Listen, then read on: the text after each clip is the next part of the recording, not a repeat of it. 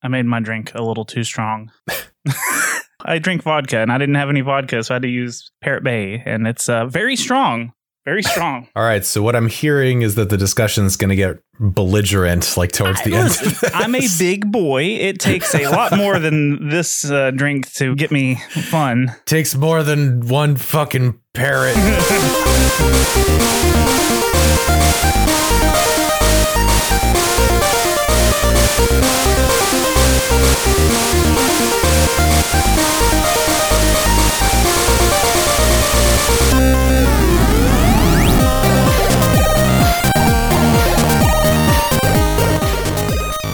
Hello and welcome to the King of Games 1992. I am your host, Shane Koski. We are back at it again. If you have not listened to King of Games 2000, I don't know what you're doing with your life because you should probably go do that. I mean, you don't have to do it first, but it was out first. So check that out and then listen to this one. You know, it's fine. We got content for you for days is what I'm saying. Eventually, we're going to cover all of the important years, but right now we're here in 92. And I am joined by two very esteemed guests. I am with the one and only Ashton Ruby. Ashton, how are you doing, sir? I'm doing good. It's a good year. Lots of good games. So lots of good chats. Absolutely. On my, what I'm going to imagine is my, let's go with left. Yes, I like that. On my left. In this corner, we have Toby of the Secret Levels podcast. Toby, what's going on with you? It's been a minute since I've talked with you. Not a lot's going on. It has been quite a long minute, a very slow, long minute. Yes, what the South calls a hot minute.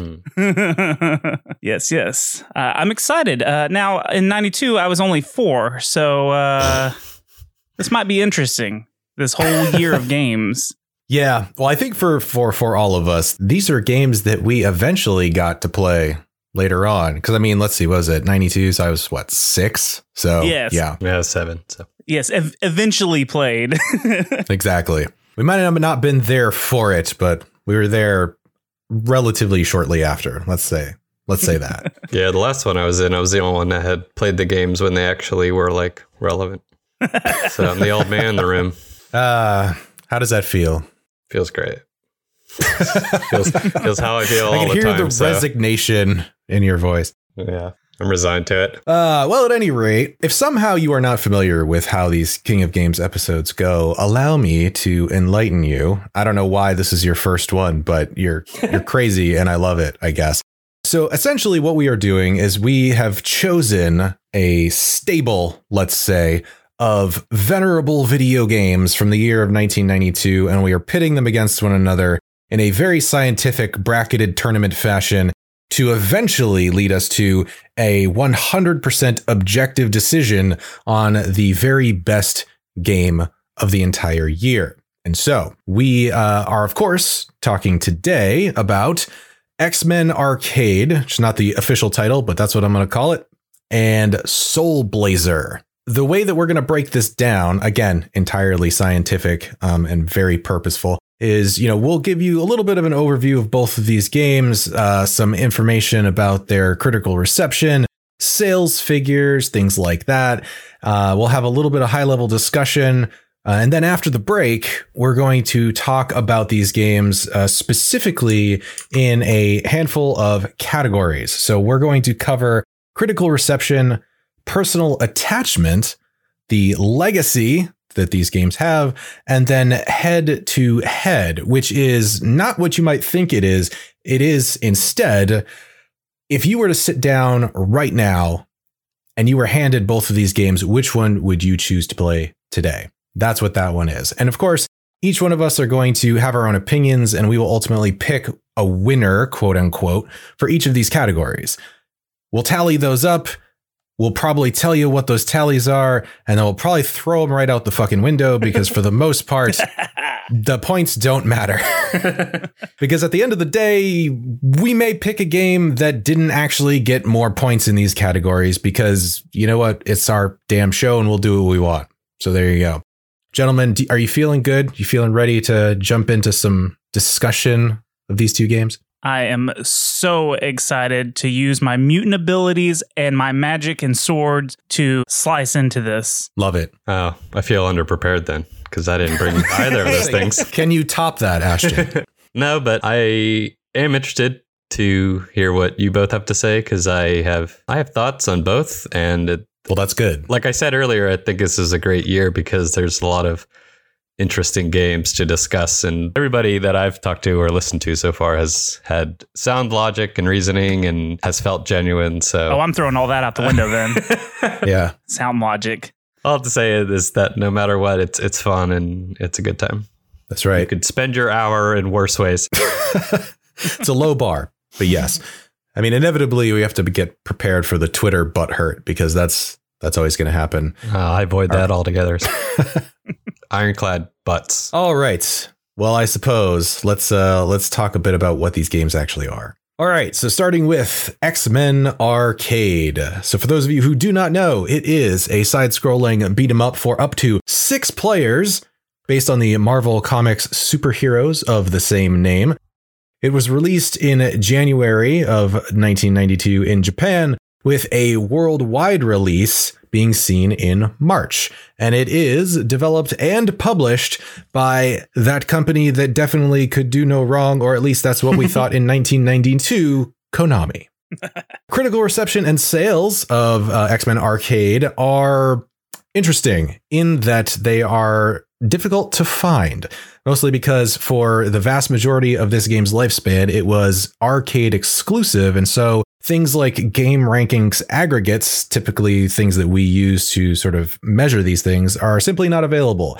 However, there are a few things from Game Facts. They have some critic scores as well as user scores, although the numbers are fairly low. They only have one critic score with a 4 out of 5, so not exactly something you can use objectively. And 23 user scores averaging out to a 4.5 out of 5, so not too bad.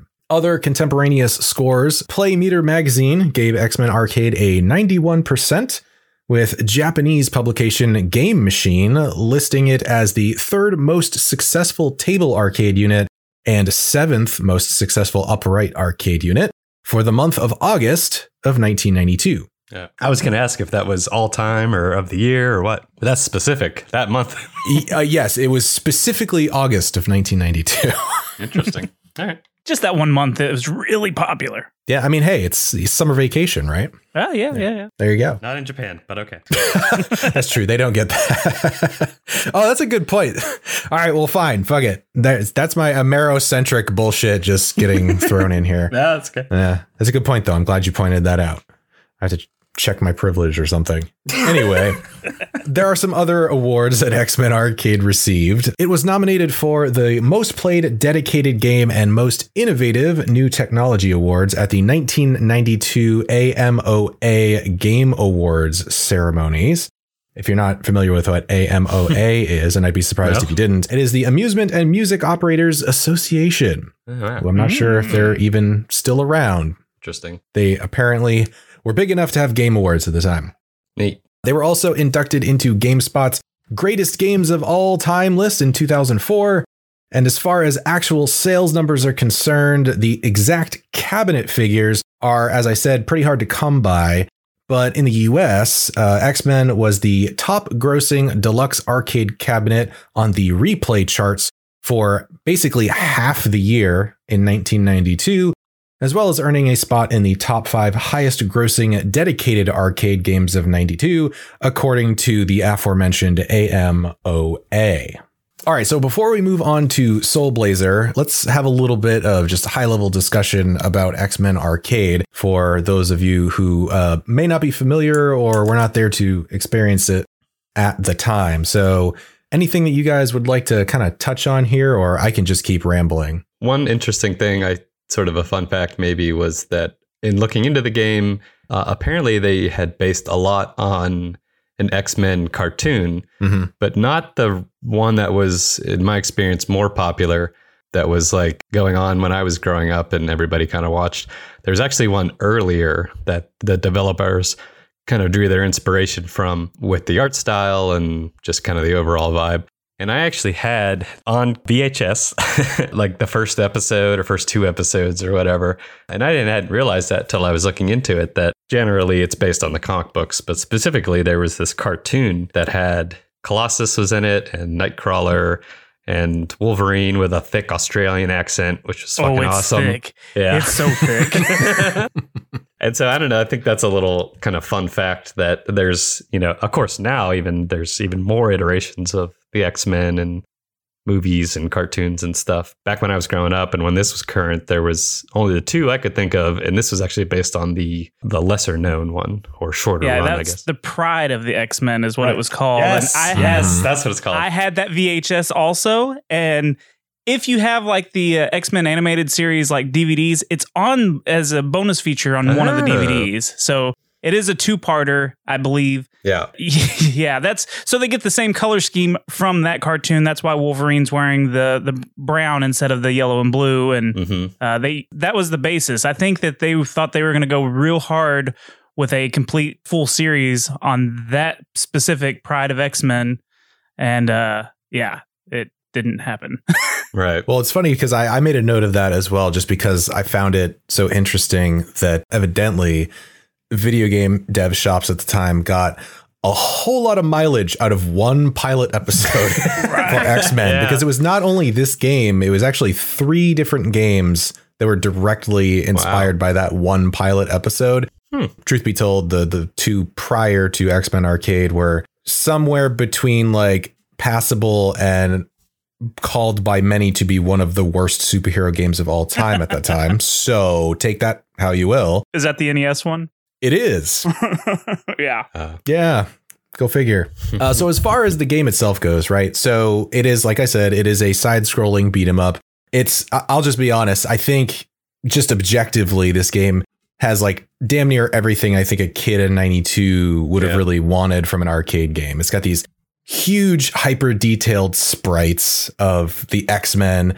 Like all of the environments are incredibly varied, very bright, colorful, with a lot of active elements in each of the stages too, which is really, really cool. I want to give a special nod on that point actually to the just screen filling sentinels that pop up in the background in the Jungle Island stage. Yeah. Yes. That's just fantastic. And, the other thing is it had very, very easy to understand controls. Like when you rolled up to that cabinet, right, it's basically a joystick and 3 buttons. You got like jump, attack, and then your mutant power.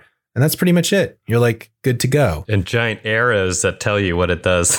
Huge arrows printed on it. Yeah, exactly. On all 6 consoles. Yeah, just in case you didn't see one, right? Yeah.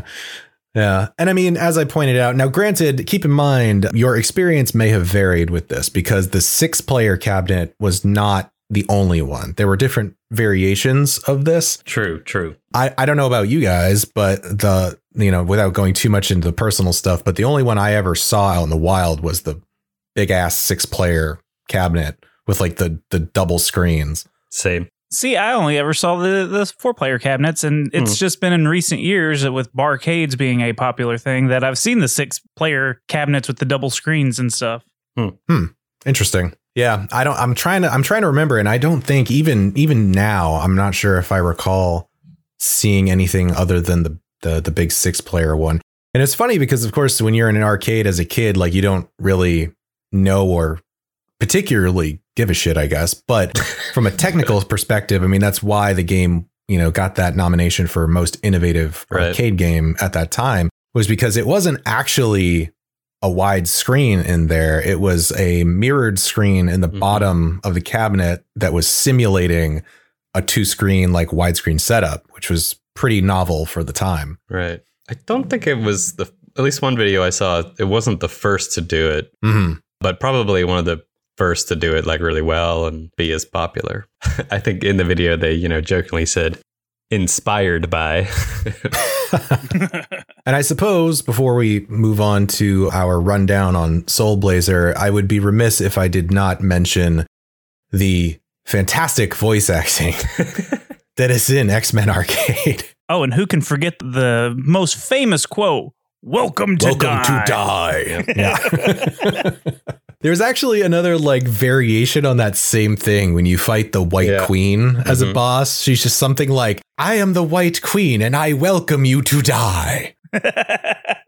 It's fantastic. I love it. That's funny. I was wondering about that. I don't know where in the episode we discussed this, but well, there it is. Like, was it just a technology limitation? Like they recorded? No. Like, well, sometimes it sounds absolutely not. Don't try to give them like leeway on this one, Ashton. That's just bad writing. Hold them accountable. Yes, there's right. that clearly. I mean, I have heard stories of like weird localizations where they're like, no, don't translate it to make sense. You translate the words verbatim and then send us the file or whatever. Can you just imagine being the voice actor in there, though? Just be like, you want me to read Welcome to Die? Okay, sure. Yeah. Is there a paycheck? Maybe it was a really long quote or something, and they were like, oh, this doesn't all fit. Let's just cut it down to this. Yeah. I think it's that, or some of the lines, they really sound like almost a Microsoft SAM, like they had them record words that they could piece together to sound like a sentence. And, you know, syntax be damned. This will get the point across. Well, especially in the final boss fight with Magneto 2, that's like, it's exactly. Readily apparent there. Yeah. The words are like clipping together. And I'm pretty sure he calls you an ex-chicken at some point, if I'm not mistaken. Yep. Anyway. All right. I suppose we should probably move on to the next one, the contender, as it were. Yes. With also great voice acting. Yeah. All right. So the next one, of course, is Soul Blazer. Soul Blazer is an action RPG where the player takes on the role of servant to an entity known as the Master, tasked with destroying the monster armies of the antagonist and incredibly creatively named Death Toll, and releasing the captured souls of the world's inhabitants. Soul Blazer was released on January 31st in Japan, November 27th in North America, and sadly, PAL regions did not get this until 1994. So they had a little ways to wait there. The game was developed by Quintet, who one might also know as being the developer of Shenmue on the Sega Dreamcast. And it was published by Enix before they became the conglomerate and mighty Squeenix. As far as critical reception and sales are concerned, we do have some more actual solid numbers here. So we have a game rankings aggregate of 86%, so pretty decent. On the game facts front, we have a critic score of 4.28 out of 5 with a 4.19 out of 5 user score. There are 6 critic scores there and 26 user scores altogether. Some contemporaneous scores of the time. Dragon Magazine gave it a 3 out of 5 stars. EGM, or Electronic Gaming Monthly, gave it a 33 out of 40. Japanese Famitsu gave it a 32 out of 40. Game Informer clocked in with a 25 3/4 out of 30. Very scientific. And Nintendo Power gave it a 3.9 out of 5. Regarding any awards the game might have been given, it was awarded the EGM Editor's Choice Gold Award, with one of their reviewers claiming that it is as challenging as Link to the Past, but more fun to play. Mm-hmm. I'm going to get back to that point a little bit later. IGN has ranked it. Now, of course, this is a little bit later, I believe, but I don't think by much. But IGN ranked it as the 76th out of 100 in the top SNES games of all time list that they put together. Mm-hmm. And UK Gaming Magazine Total gave it its 35th spot in their top 100. And finally, for sales numbers, Quintet self-reported that they had sold 200,000 units in Japan, with 70,000 in North America and 25,000 in Europe, for a grand total of 295,000 copies worldwide. All right. So what you guys know about Soul Blazer? Nothing. Absolutely nothing. Never played this game before this was brought to my attention. Great. I didn't know of its existence or anything. Well, I guess we know your personal experiences then. Maybe. No spoilers. Yeah, I played the shit out of this game, actually. And I'll get definitely more into that. But other people on this collaboration event have mentioned their love of RPGs in the 90s and 2000s, and I'm among them. And I think I might be the second episode where I'm the only one who played the game before 2 weeks ago or whatever. All right, so let's discuss a little bit as far as what Soul Blazer actually is. So we've touched on X-Men Arcade and the ins and outs of that one. Now, Soul Blazer, as I mentioned, is an action RPG.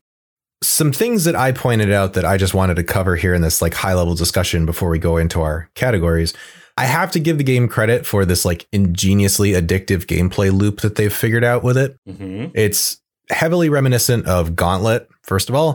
You end up getting this like constant drip feed of dopamine through destroying waves of monsters and then the spawn point that they're coming from, as this doesn't only permanently clear all that from the area, but then also causes parts of the destroyed villages to be rebuilt and townsfolk and animals and like random flowers and other things to... I was about to say flowers. Yeah, to reappear. Dancing flowers and sleeping flowers. That's right. Yeah. I just thought the pacing was incredibly well done because you always feel like you're making progress, like little by little throughout the entirety of the game, which I think is fantastic. Yeah. That's a good point because I did play it a little bit, but the pacing, you're right. You do constantly feel like something is happening. You're getting rewarded for the things that you do. Okay.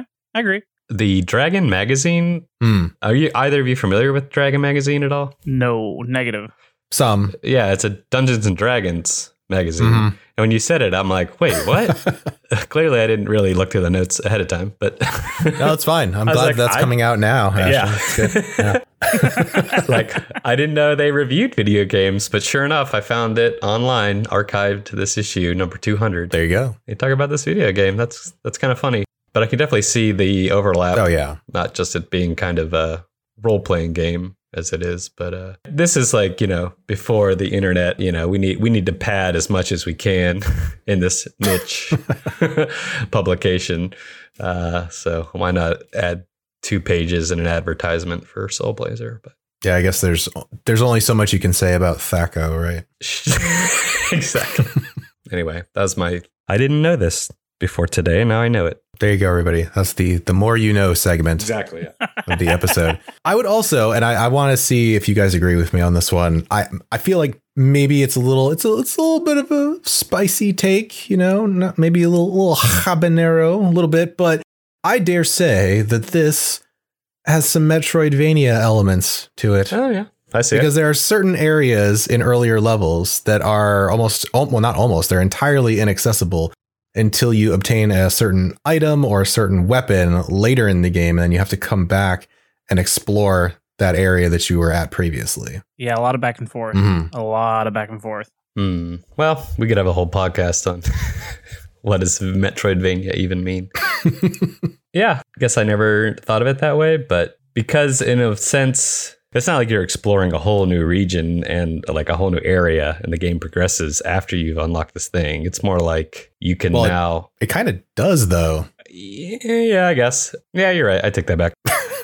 I guess I was thinking of it as more of a completionist, like to collect all the sigils or whatever they are. Oh, well, that thing was horse shit. I just listen, overall, I actually really enjoyed my time playing this game. But that one part, it's not necessary, granted, it's not required to finish the game.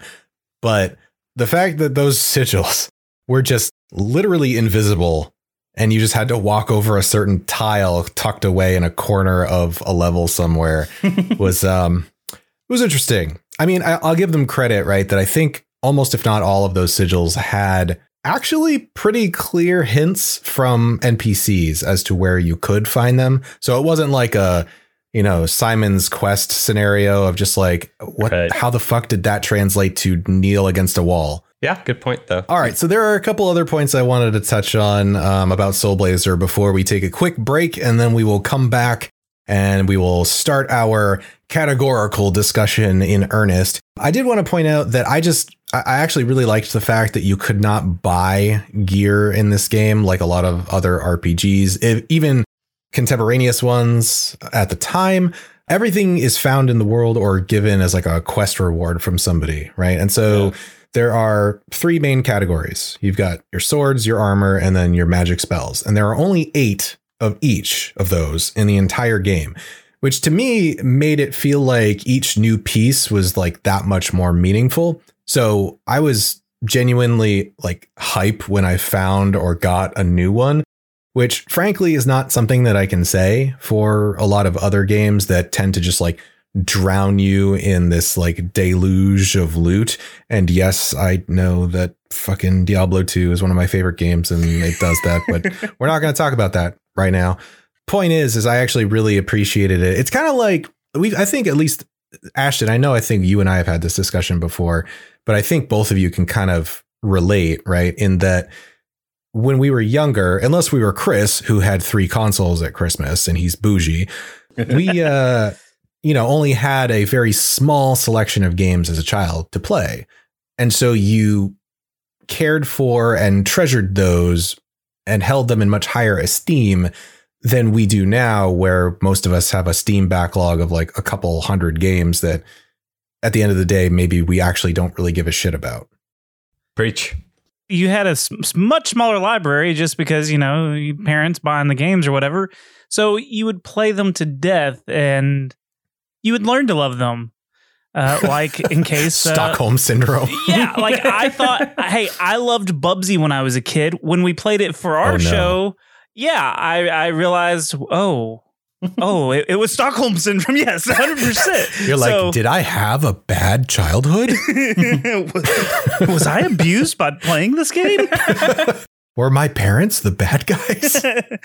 They did buy me the game. They hated me. Yeah, so you kind of, you have a way different perspective when you have a big backlog of games like we do now. Like we can emulate, if we wanted to, all these games, and we're like, it doesn't look that great. Like we don't have to play it because of nostalgia purposes or something, Sure. Plus we're adults and we value our time, the very little free time we have because of working like an adult. So yeah. Also, I think there were other sort of, I don't know what you call it, limiters or gatekeepers. Like I think my experience with this game was actually more of like we rented it consistently. And it was more of the scarcity of like, we would go on Saturday, rent a game because the place was closed on Sunday. So that was like our weekly thing. So like this was going to be, a good part of our weekend, like which game we were going to play. And yeah, we would similarly, play the shit out of it because we got 2 days to play this game and get through it and then return it and hope nobody else rents it and saves over our save file. So it's whether true. It was the amount of games we had or at least had access to or could borrow. Yeah, it was 3 ways to kind of skin the same cat, But ultimately coming down to it was the scarcity of games back then. And so we could only play the games that were at the arcade or pizza shop that we went to or that we owned or could rent or could borrow. Yeah, for sure. That's actually my experience with a few PlayStation 1 games because I never owned a PlayStation. So we rented a console fairly often when you could do that. Interesting. Yeah. That was my introduction to things like Resident Evil, whereas trying to play it as much as possible before I had to return it to Blockbuster on Monday. All right. Well, I think that brings our initial discussion of these 2 games to a close. So as I said, we are going to take a quick break and then we will be back to start doing the dirty business of grading these games and giving them the points that definitely are important and actually matter. So we will be back shortly.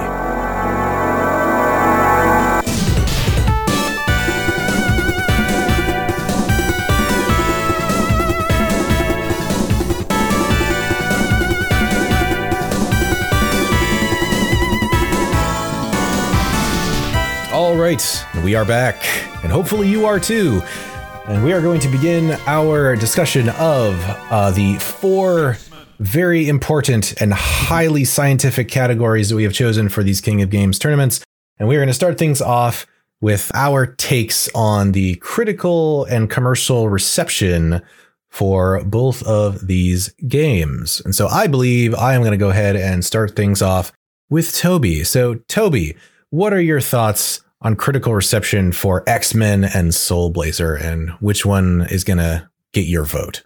Okay, so, I mean, I don't remember reading anything about Soul Blazer. Now, I did have comics I feel like had advertisements for the X-Men game, of course, advertising their own stuff. Mm-hmm. I remember seeing the box of Soul Blazer as a kid. like at the Blockbuster or wherever. I feel like I knew more of X-Men. Now, that's because I was a superhero kid, watched all the cartoons and read comics and had the action figures. I feel like overall, X-Men is a more recognizable property. It's really hard to compare because one is an arcade machine and one is, something that we can kind of see what the figures are overall. When you said that the Soul Blazer, you said it made some kind of top 100 list, right? I made a couple actually. Yeah, I think. If I would have saw this on a top 100, I'd have been like, really? I don't even know what that is. So I don't know. I don't know if that's just because of me being micro-focused on superheroes and stuff and not like giving other stuff like Soul Blazer a chance. I would have questioned that. And I just think any kid that's going to a pizza spot or an arcade or, a bowling alley and they see X-Men, they're going to be like, I need a quarter. So this one's really hard to judge like that because they are on totally different kinds of platforms. But I think the X-Men arcade, that's just me though.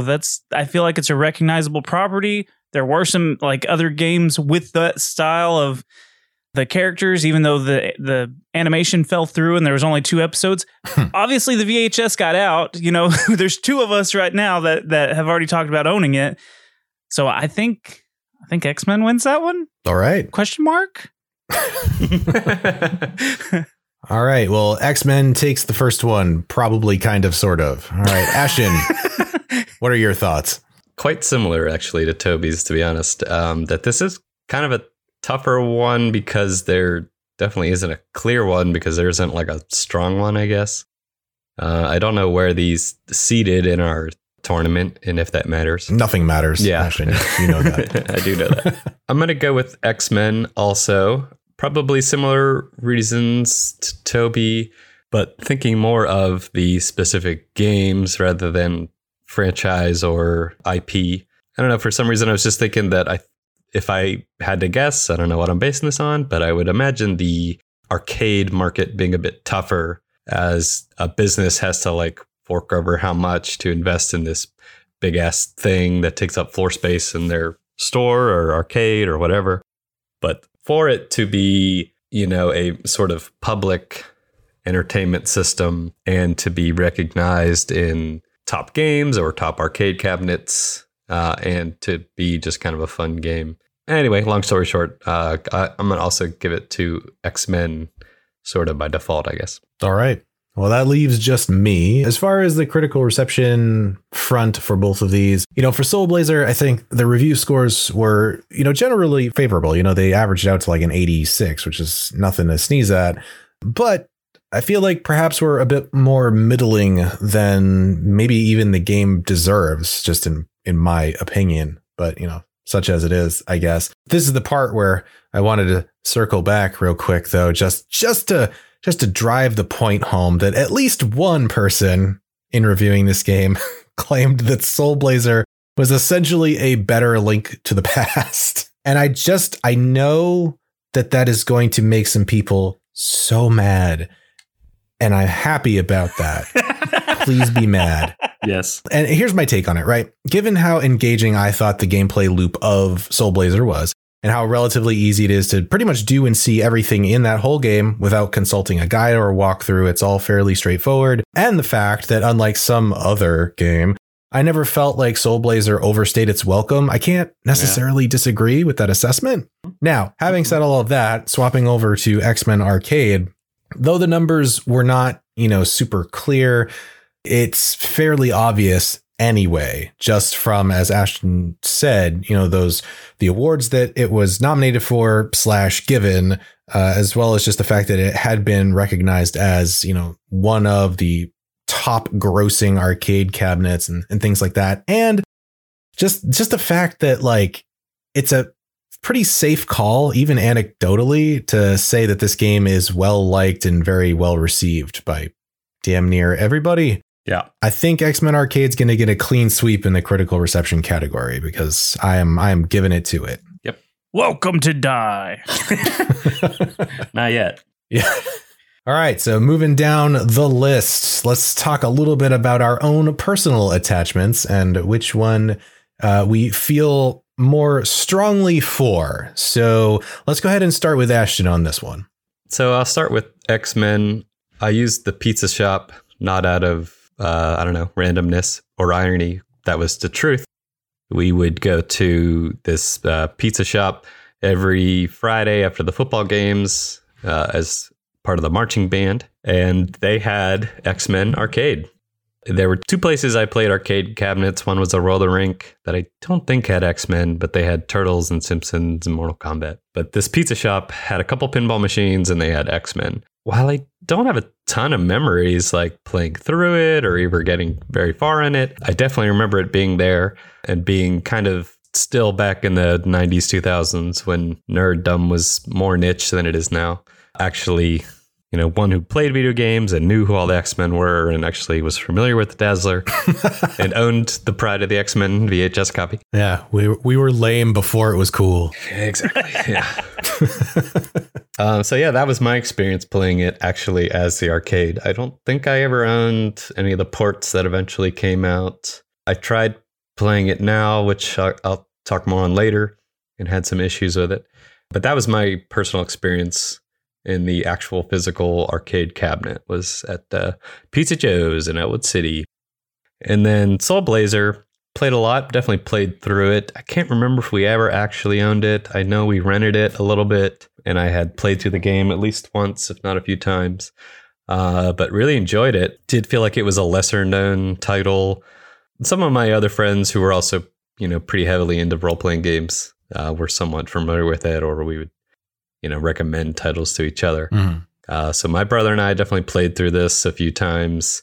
The music and the graphic style, they stuck with me for a long time. Like if anybody had said, sing me a song or sing me the town theme from Soul Blazer, I probably could have done it at any time in my life, Given my affinity to role-playing games and the Super Nintendo, and that it being sort of a lesser known hidden gem. I know some people don't like that term, but and a fan of the whole series, which we'll get into a little bit later. I'm going to give this personal attachment. That's the category we're on, right? Yeah, God, I hope so. Sorry, I got a little lost there.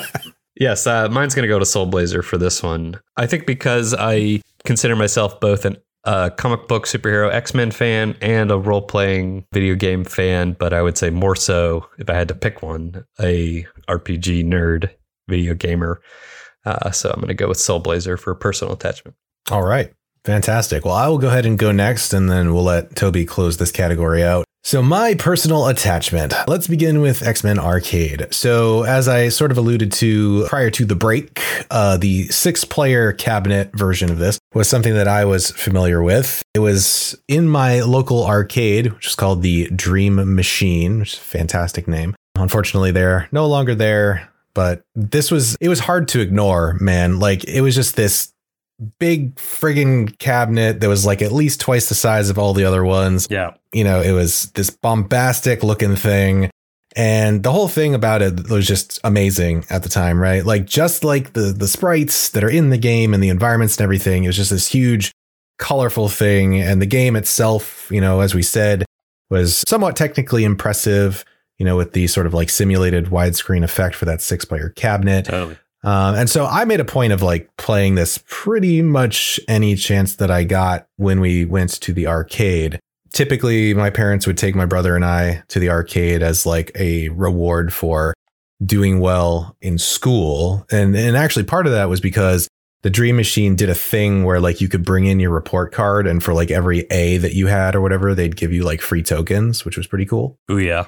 Yeah, which may or may not have been part of the reason that I did all right in school. It was mostly just because I was motivated by it works going to play video games. Totally. I mean, listen, man, like I'm just saying we should bring some of these things back. I got good grades because I got to play arcade games, and then I read a shitload of books because I could go get free pizza Hut. Yeah. Just saying. But at any rate, that's basically my personal experience. And honestly, anytime I come across an X-Men arcade cabinet, like if we're going to a barcade around here locally or what have you, I pretty much always have to at least throw a few quarters into it and play, because it's a good time. And assuming you have enough quarters/tokens to burn. I mean, you can play through this game in about 30 minutes, which is not too bad. Yeah. You know, you can feel accomplished about it, then go back to your pizza and or beer or what have you. So there you go. As far as Soul Blazer goes, quite the opposite. In fact, I had never even heard of this game for quite a long time, actually, which probably shouldn't be surprising if you've listened to our show at all. I just didn't have a lot of visibility into JRPGs at this particular point in time. I was far too into stuff like Mario and Ninja Turtles and Contra 3, which is something I'm mentally preparing myself to be emotionally heartbroken about later in this tournament.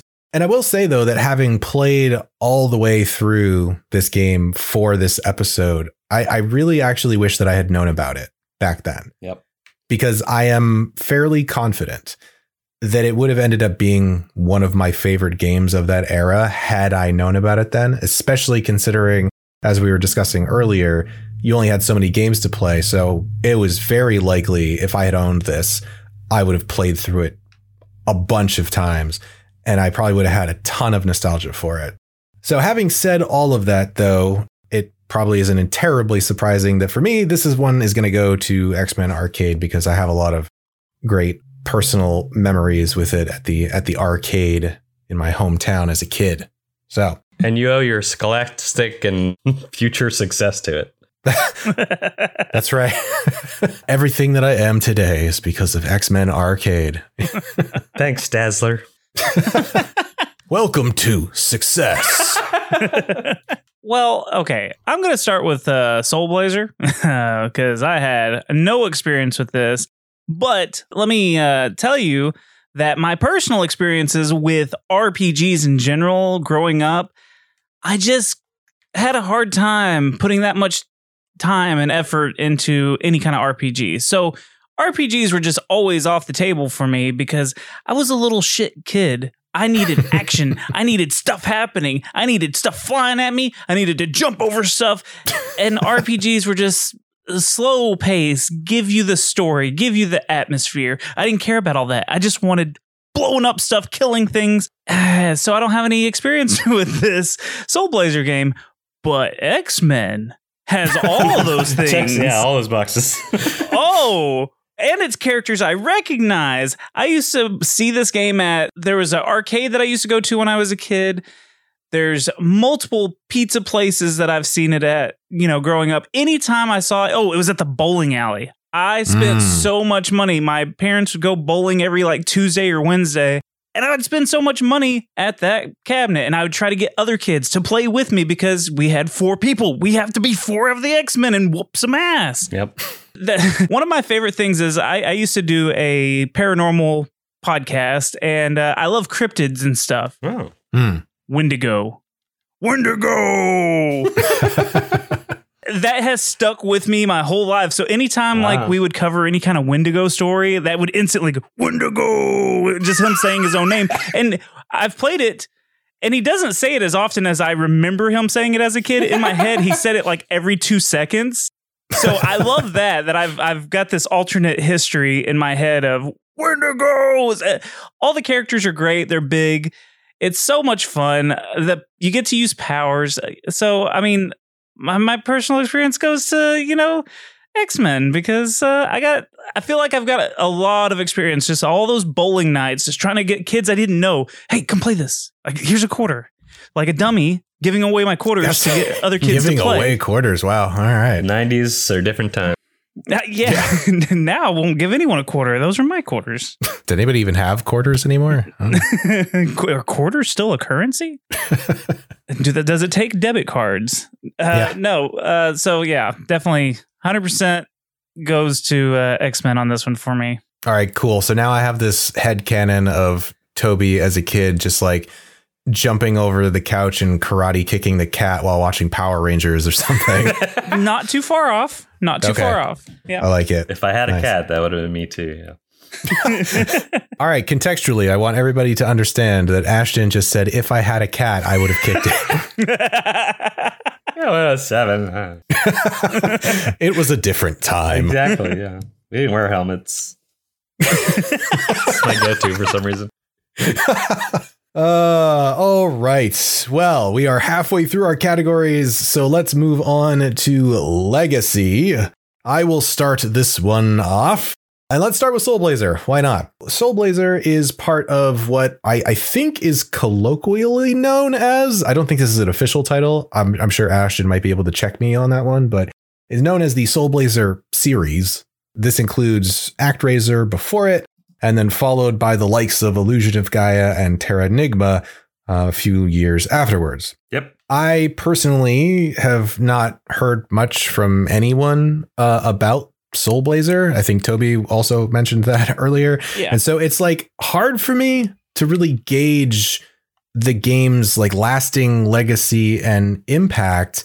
Or it could be that the lack of recognition might be in and of itself kind of an indication, I guess. And on some level, it's kind of a bummer. And I don't want to call it like fucking underrated or whatever, or like the hidden gem thing. Because listen, man, like influencers and YouTube video game pundits and whoever else love to overuse those terms just to get views. They're just like, you need to know about this underrated RPG. And I'm like, okay, fucking whatever. But I genuinely actually think that Soul Blazer didn't get the recognition that perhaps it deserved, because it is a solid game. I had a ton of fun playing it.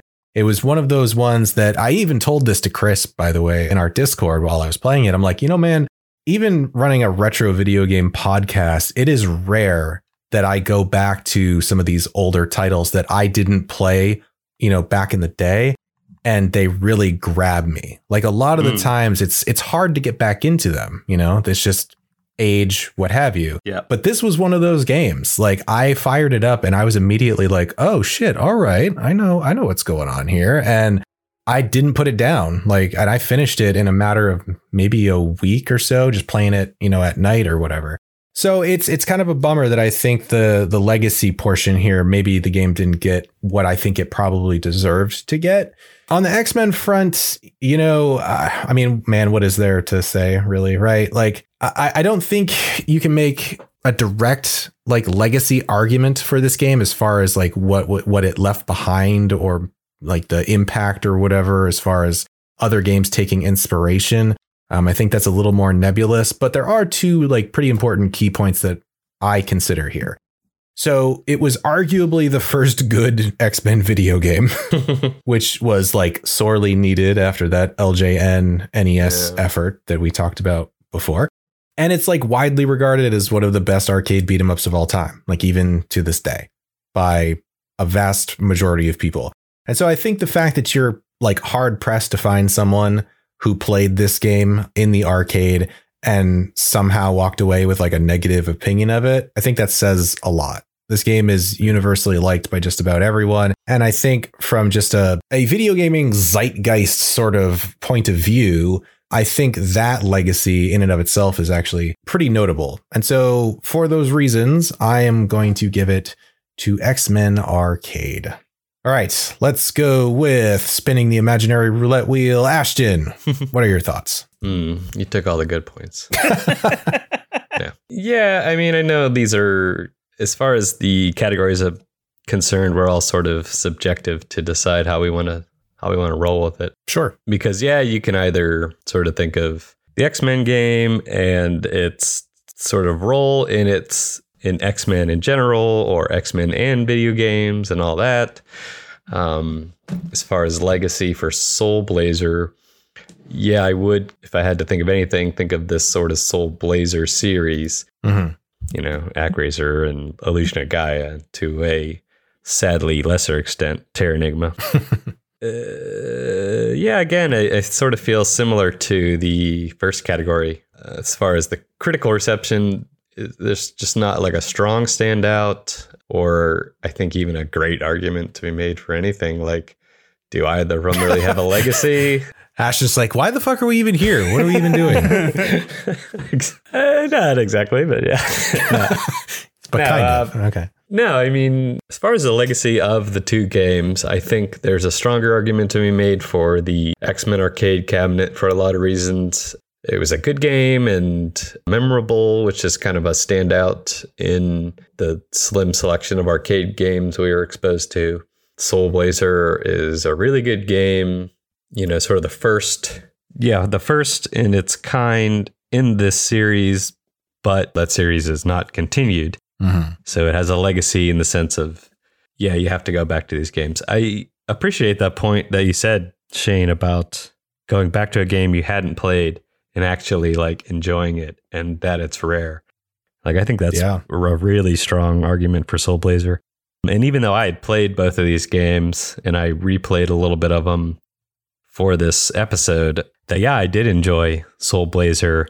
There is a little bit lost once you've sort of revealed all the things. Once you've gone through one playthrough and you know what's going to happen when you step on the little green dot. Right. Like, that reveal is only kind of the first time it happens is the only exciting part. If for some reason you missed your first playthrough, you might find a new one, but it's kind of a one and done thing. Yeah, again, it's a hard pick for me. I think without, when I get to this point, I sometimes just try to not think about it and just answer. I would probably give it to X-Men, more for its, uniqueness in the sort of less options as far as any Super Nintendo game you could play versus any arcade game you could play, and which one is sort of more known and more highly regarded as a good game. I would probably give it to X-Men. All right. Well, that is 2 for X-Men in the legacy category. So, Toby, are we making this a clean sweep or not? So, I have a question to ask.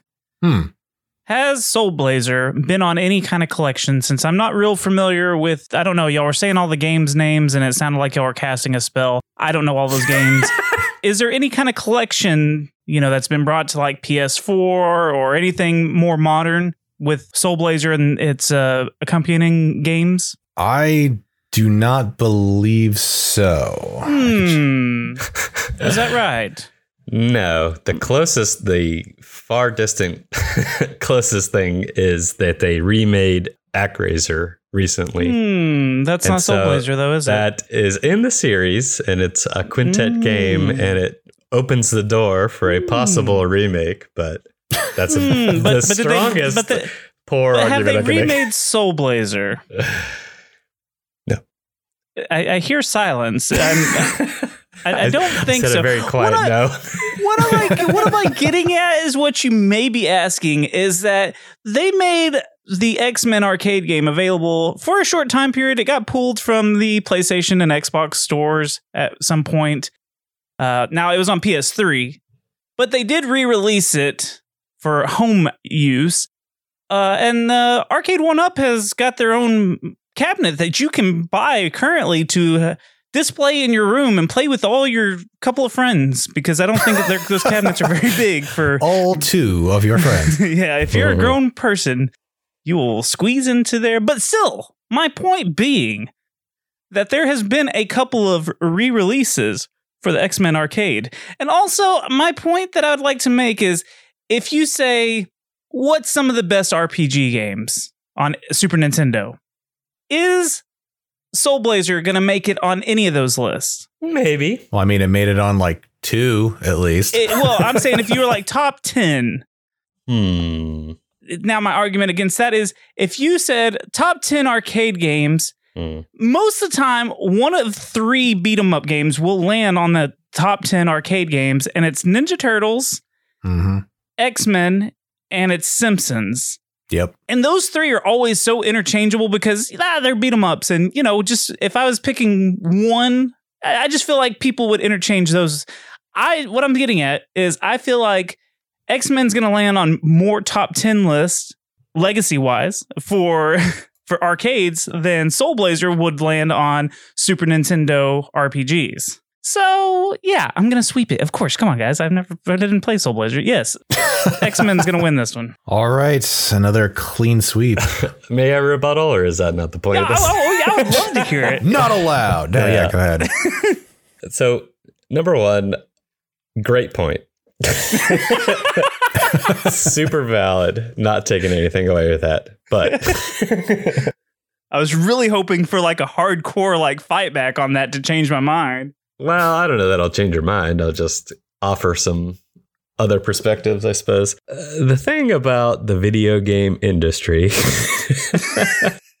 is, the people who are designing reports or whatever to modern consoles for digital download, they are definitely going for what is going to make us the most money with the least amount of work, blah, blah, blah. I'm not a game dev or game publisher or business person, but this is the way I look at it. And so if you're going to compare apples and oranges, X-Men Arcade versus Soul Blazer, the obvious answer to any business person is going to be, an X-Men game. May not even matter if it's a good one.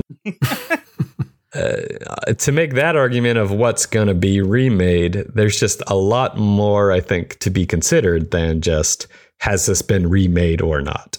Which is maybe not your whole argument, but...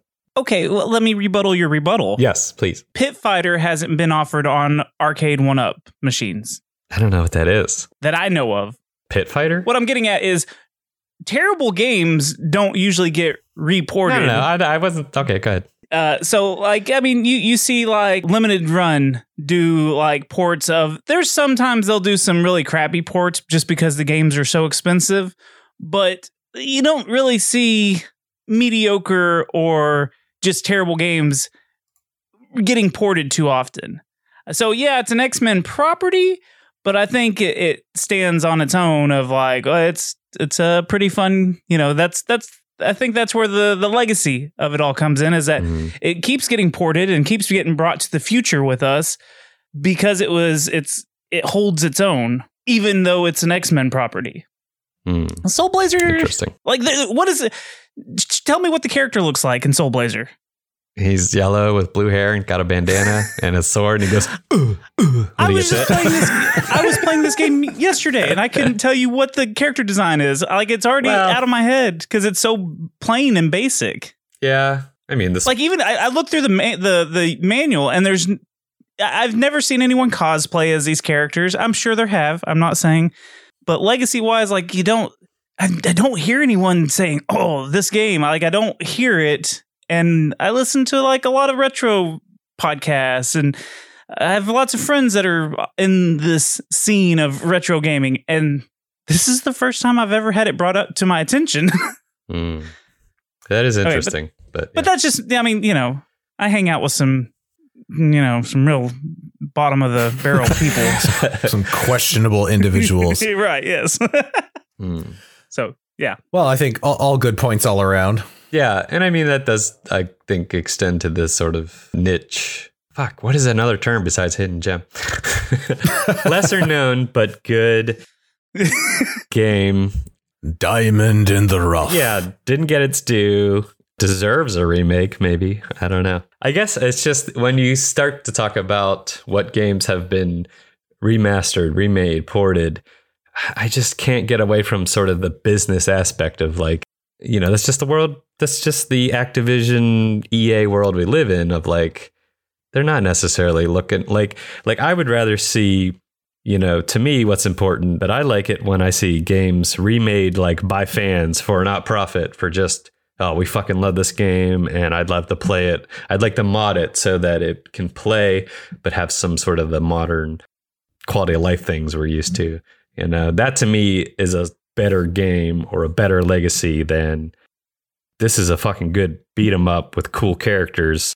And so I think we can sell this to, stupid millennials who waste hundreds of dollars on a tiny little arcade thing. No judgment, because I would totally buy that. Well, I've got a point. What about Secret of Mana, whatever? Yeah. Mm-hmm. Never played the game in my life. I know of it because of how many times it's been remade, put on digital stores. It's out there. It's been remade. Why has that one been remade so many times, but not Soul Blazer? Just I don't know why I'm arguing this. I agreed. I went with X-Men. I do love this game, and I was glad to see it on this list. I'm just trying to trash on this game. This was like a clean sweep category, and you guys have just spent like the last 15 minutes arguing. I just want to make the internet mad at me on this Soul Blazer game. Yeah. Well, if there's nothing else, we're definitely good at that for sure.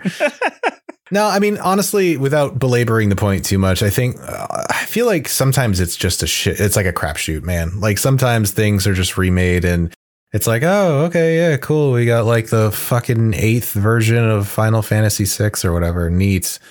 And maybe, like from a cynical perspective, I guess, maybe some of these other games should get remakes. Maybe we should cool it on making the umpteenth version of the same game that everybody's, losing their shit over. Like, I mean, it's only happened once ish, although they're milking it. But like, I didn't really give a shit about an FF7 remake. I'm just gonna be honest. Like, I didn't care. And I feel like some other underrepresented games like Soul Blazer, who are fun to play, they are genuinely good experiences, would benefit from this. Like if they had a Soul Blazer HD where they gave it like the Diablo 2 Resurrected treatment and just like gave it this real nice new coat of paint, maybe put some quality of life stuff in there, added like visible equipment when you equipped new like swords and armors and just little bells and whistles and stuff like that, but kept the core of the gameplay pretty much the same. Maybe even went with like a friggin' 2.5D isometric view or something like that. I think that'd be really cool.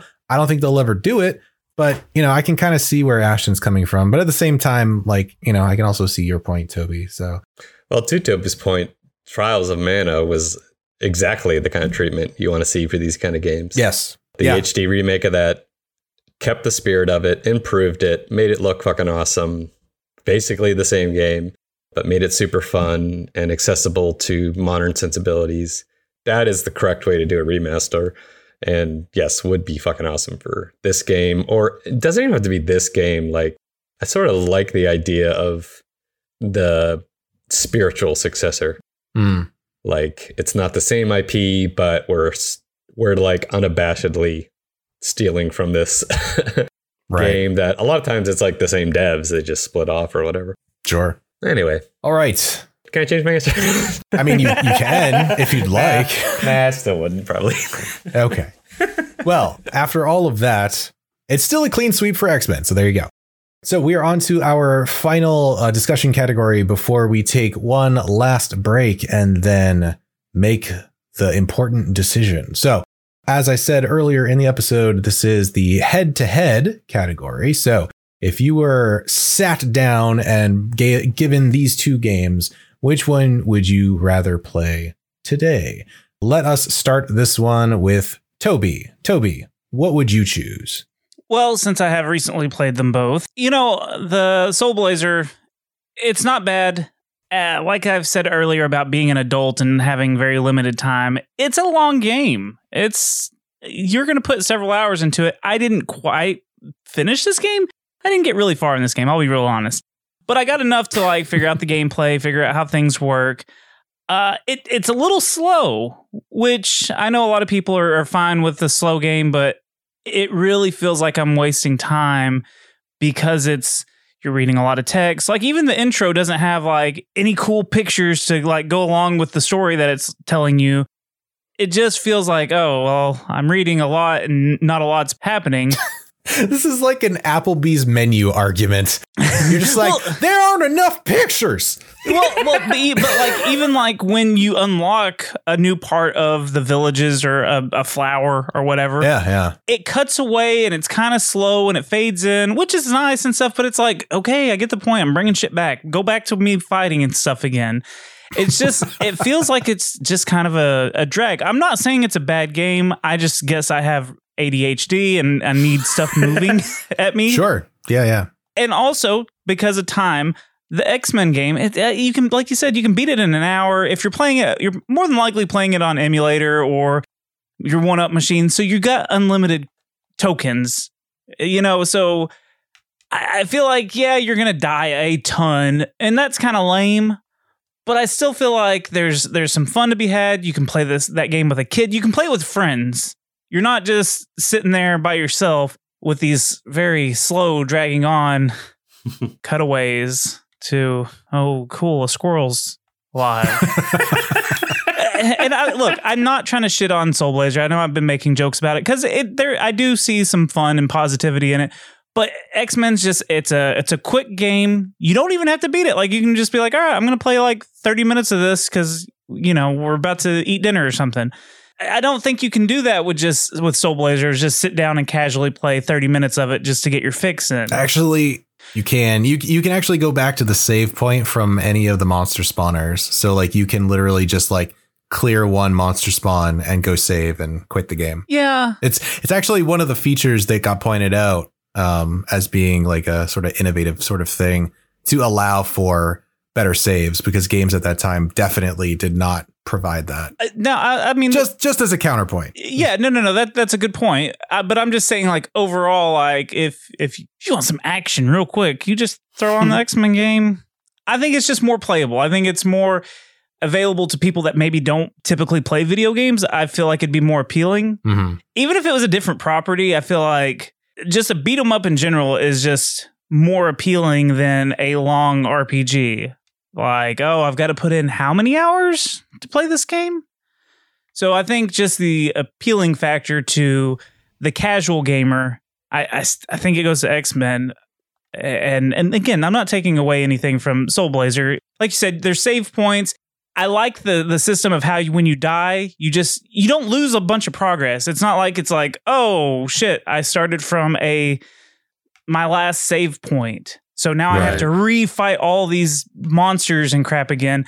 You just go back in there and you're like, all right, they're taken care of. I got to go back to where I was. So it's got some positives, but like an X-Men looks so good. So playability, I think I'd just go with X-Men. Okay. Sorry, I'm a fanboy. I don't know. No, I mean, listen, man, you don't need to apologize for anything. You never apologize for that. That's right. All right, I'll go ahead and take it next, and then we'll let Ashton close this one out. This one's always actually kind of tough for me in most of these King of Games episodes that I'm involved in, because it is kind of a nebulous category a little bit, because it's like, okay, how am I viewing this? Am I viewing this as, is it better to be a game that I can just sit down, pick up and play and put down again, to Toby's point? Or am I looking to sit down and get invested in something?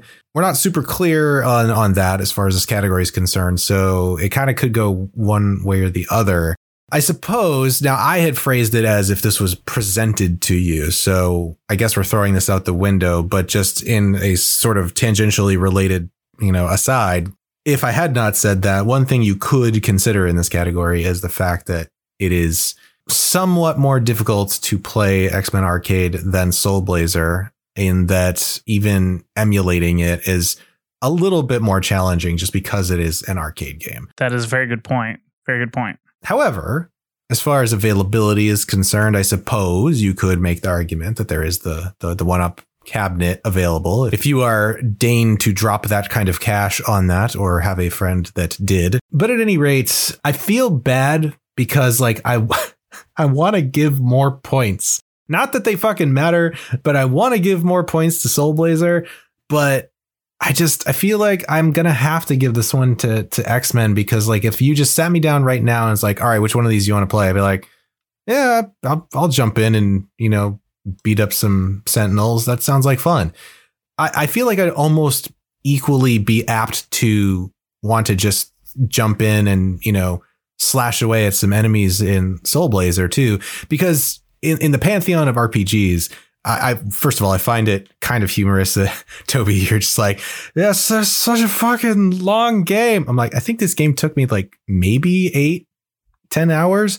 And in terms of RPGs, that's an arcade game, for Christ's sake. You're right. I just 8 hours is just exhaustingly long to me when, You got another podcast you got to play games for. I'm playing. See, that's it. I think in terms of like, oh shit, I've got to play a game in a week, do research and record for it, and then work on the next one. So when I hear 8-hour games, even my co-host is like, oh my God, how are we going to do this? And so that's a little different for me, I guess, because of the nature of me playing games for a podcast. So sure, that's a good point. It's not as in depth as most RPGs. You've got a very fair point on that. Well, and I definitely feel you on that front, because we're like, we're going to do an episode on Lunar in January. And I'm like, fuck.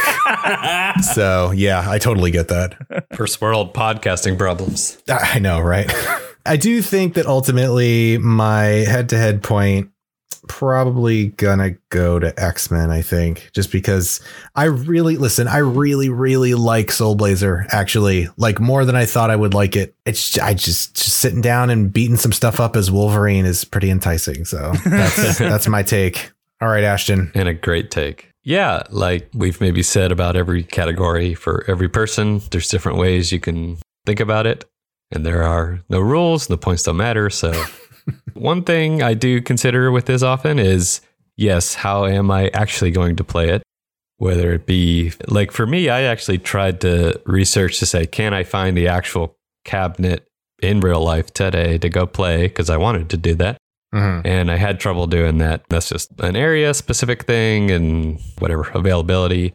Even if I go the ROM route, I found like a website where it kind of played, but not great. I tried figuring out meme, whatever, arcade, ROM. Meme, yes. For some reason, it just wasn't working and I didn't put enough time into it to get it to work. Whereas Super Nintendo ROMs have been working great for 30 years almost. Right. Fair points. All that aside, I think where I'm going to land in this category is not just a one-time sit down, which one would I want to play, but which one would I want to play and then keep playing after I played it once. Ooh, that's a really good point too. I didn't think of like continuous play. I was just thinking like, oh, we're sitting down to play this for now. Right.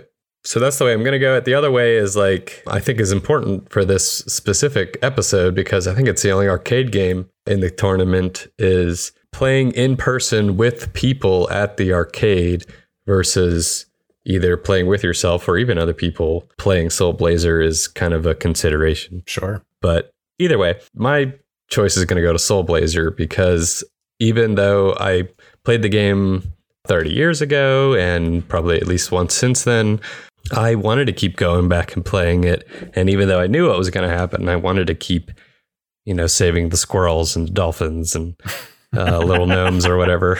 And I didn't even get the whole way through before this episode, but I wanted to keep going because for me, just personally, yes, I love a good beat 'em up, kind of turn your brain off, punch bad guys, move forward game. I get more out of an RPG experience and the progression, story, sometimes good or bad, whatever. But that progression and that advancement and that next world, next level, next equipment is hard to beat personally. So yeah. For those reasons, when it comes down to this arcade beat 'em up versus a Super Nintendo RPG, I'm going to give it to Soul Blazer. Awesome. All right. So that brings us to the end of our category rundown. And to sum things up at the end of this discussion for the incredibly important point totals, we have essentially a clean sweep across the board for X-Men. So X-Men takes critical reception 3-0. Took personal attachment / experiences 2-1, another 3-0 in legacy, and a 2-1 in head-to-head. So X-Men across the board. Now keep in mind, that does not necessarily mean that it is going to actually win this head-to-head matchup and move on into the next bracket, but you never know. So we're going to go ahead and take one final break, and then we'll be back and we will have our last deliberations.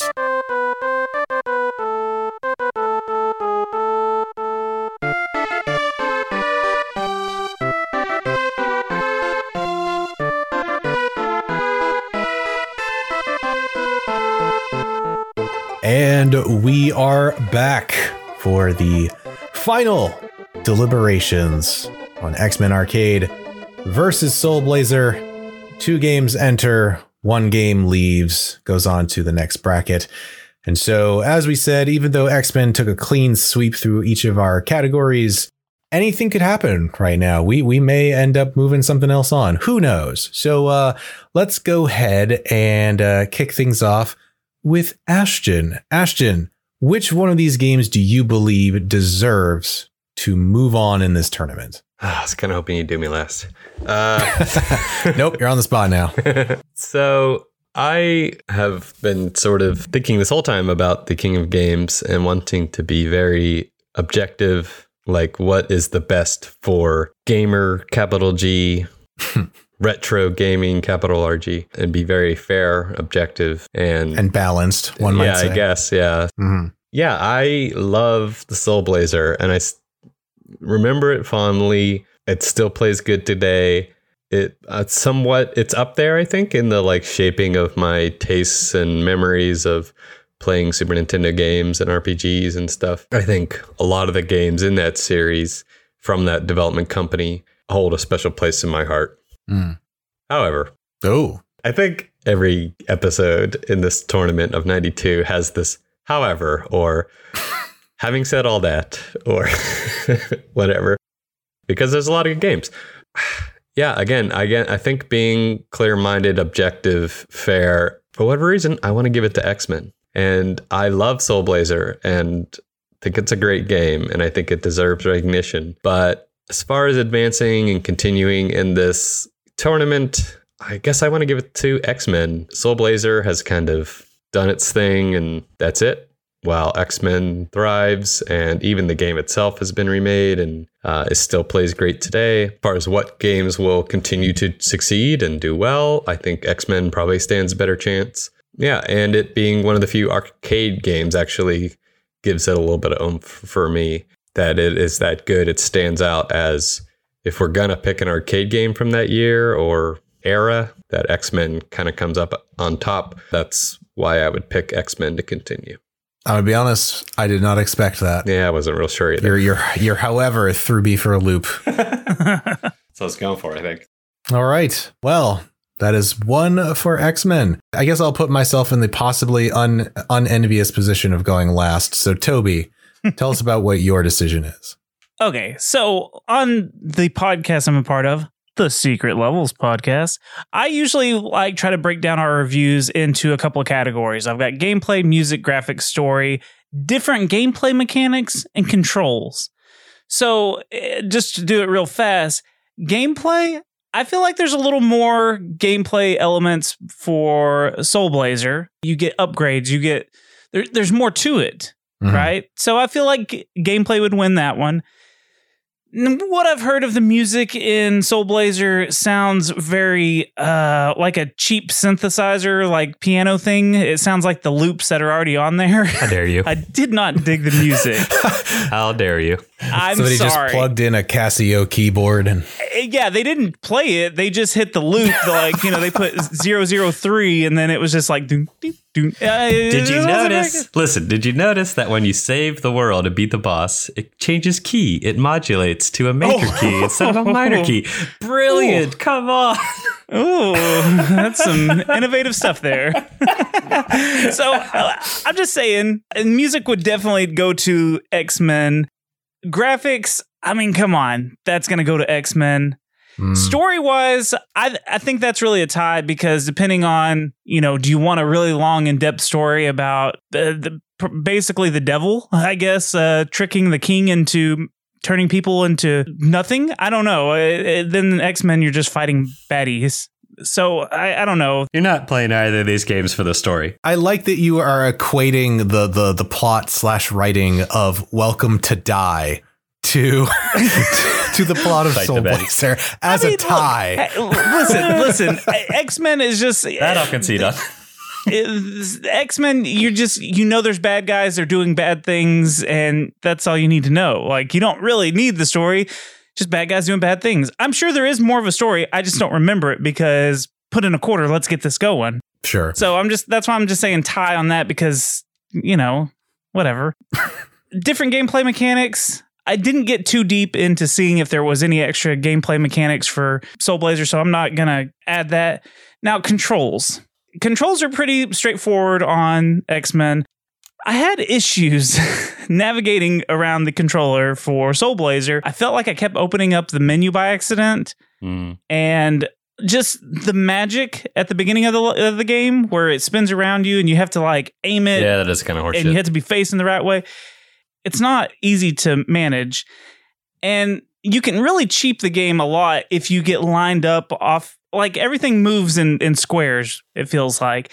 But if you get in between the pixels, you can be kind of off center from when the enemies come out of the portals. And because your sword has a weird diagonal slash, you can cheap the game a lot and just stand there. And I don't know. That was actually my strategy for quite a few of those. That's a plus, right? That's and a bonus. That's a bonus. That just feels cheap. Like, I don't know. There's no real strategy to playing. But then you'd look at X-Men and what are you jumping and kicking? Are you, it's the same thing.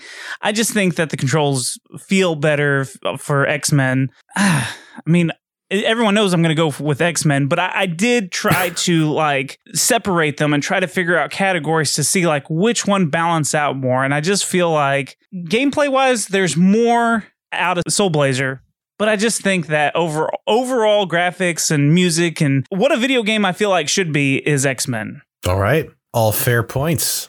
So I guess that means this is less about who's going to win and whether or not X-Men is going to sweep this. So my thoughts on these. I feel like in retrospect, I have said this a number of times on these King of Games episodes, and that is that I thought I had this preconceived idea of how this was all going to go coming into it. And then having actually experienced both of the games, my opinion changed. It's not the first time that's occurred. I, much like Toby, had not ever heard anything about Soul Blazer up until very, very recently. And so in my mind, I was just like, oh, okay, whatever. This is a throwaway episode. Let's just move X-Men on and be done with it. I mean, that's still fucking happening. But the point is that there's more to Soul Blazer than I thought that there was. And True. If for nothing else, I guess I am glad that it made it into this top, what are we? Top 16, I think. Top 20, top 16, something like that. Sure. I'm glad that it made it there because at the very least, that gives it a little bit of recognition that I do honestly believe that it deserves. Yes, it does have that early Super Nintendo feel in a lot of cases, some of the mechanics, we were just talking about, the fact that you can stand facing away from an enemy. And if you do it the right way, your sword has some kind of weird backswing for some reason, and you can cheese the AI, such as it is. Just little things like that. But on the whole, it is actually a really great, solid little action RPG. Like I said, has fantastic pacing. It feels good to play. You're constantly making progress, and it really doesn't ask a whole lot of your time in terms of RPGs. So I'm glad that it was here, but yeah, this is all really just belaboring the point to say that obviously I think I'm going to have to give X-Men a clean sweep on this one because it is, in terms of games from 1992 or even just in general, but especially in this particular category that we're talking about, it's pretty important. It was a big game. And if we're talking about what deserves to move on in this tournament, X-Men absolutely does compared to some of the other ones that we have. And unfortunately, definitely compared to Soul Blazer. I think Soul Blazer got left behind in 1992, which is unfortunate. And maybe someday we will see a Trials of Mana / not Wind Waker, but what is it? Well, Wind Waker was good too, but the more recent Zelda remake that I was just thinking of. Link's Awakening. Link's Awakening? Yes, Link's Awakening. Some sort of treatment like that. I would buy that day one for sure. But until that time, it's got to be X-Men. That means that we have officially selected X-Men to move on to the second bracket of King of Games, 1992. I suppose I would like to take this moment to thank both of you for being here and for participating in this tournament as we go forward. It is always a pleasure talking with you guys, and I'm really looking forward to see where the rest of this thing goes. Thanks for hosting, Shane. Did a great job your first time. You knocked it out of the park. You are a great host. Aw, you guys are so sweet. Unlike sex, your first time was amazing and great, and your partners are thoroughly satisfied. That is unfortunately very true. Well, let's see. So I suppose we usually give an opportunity to have folks plug some stuff. I mean, I don't need to do shit because you know where we are as far as that concerns. So if you're listening to this, then you're already here. I don't need to tell you anything. What, Ashton, do you have some things going on the side that I don't know about? Got some ventures? He deals drugs. Yeah. Yeah, besides my drugs, Besides all the drugs. I help this up and coming podcast called the Retro Hangover Podcast. They're great. You should check them out. I never heard of them. Yeah. Who's that? They're great. You should check them out. You should re-listen to all the episodes and then up your Patreon to reflect that. Yeah, I have to say, go back and re-listen sometime after like episode 20-ish. That's probably good, right around there. I think I started editing around the hundreds. So. Oh, okay. JK. I see how it is. JK. Right. Okay, great. So Toby, Yeah. what do you do on the internet that you're allowed to tell people about? Oh, okay. Well, I can't tell you about all the other fun stuff I do. Well, I do a couple of podcasts. Oh. I do the Secret Levels podcast, which is a retro video game review show where me and my lovely co-host Goobs, we break down games and we make a lot of penis jokes as we do. That sounds familiar. Yeah. First of its kind. We just look at games that maybe we haven't played. Sometimes we go over Bubsy. I don't know. It's a good time. But forget about that show. Let me tell you the important show. Me and my kids started a horror movie review podcast called Rewind or Die. Nice. That's a good name. I like that. Yeah. So they're like 20-minute episodes. He's 12 and he loves horror movies. So we just talk about horror movies. It's cute. Go listen to that. That sounds fun. Just whatever on Secret Levels. That's going to make Goop so mad, and I love it. No. You can go to badsecretmedia.com, and you can find everything we do. We have some older shows. I have an old show called Secret Transmission. I brought it up about the paranormal and conspiracies and stuff. Goobs has other shows on there, too, called The Derailers. We're just podcast whores. That's it. We just do a bunch of stuff. If you like stuff, we got stuff. So... we hope that you come check us out and listen to stuff that we do and talk into microphones. Beautiful. Yeah. Love it. Okay. Well, that brings us to a close. So, until next time, welcome to Die.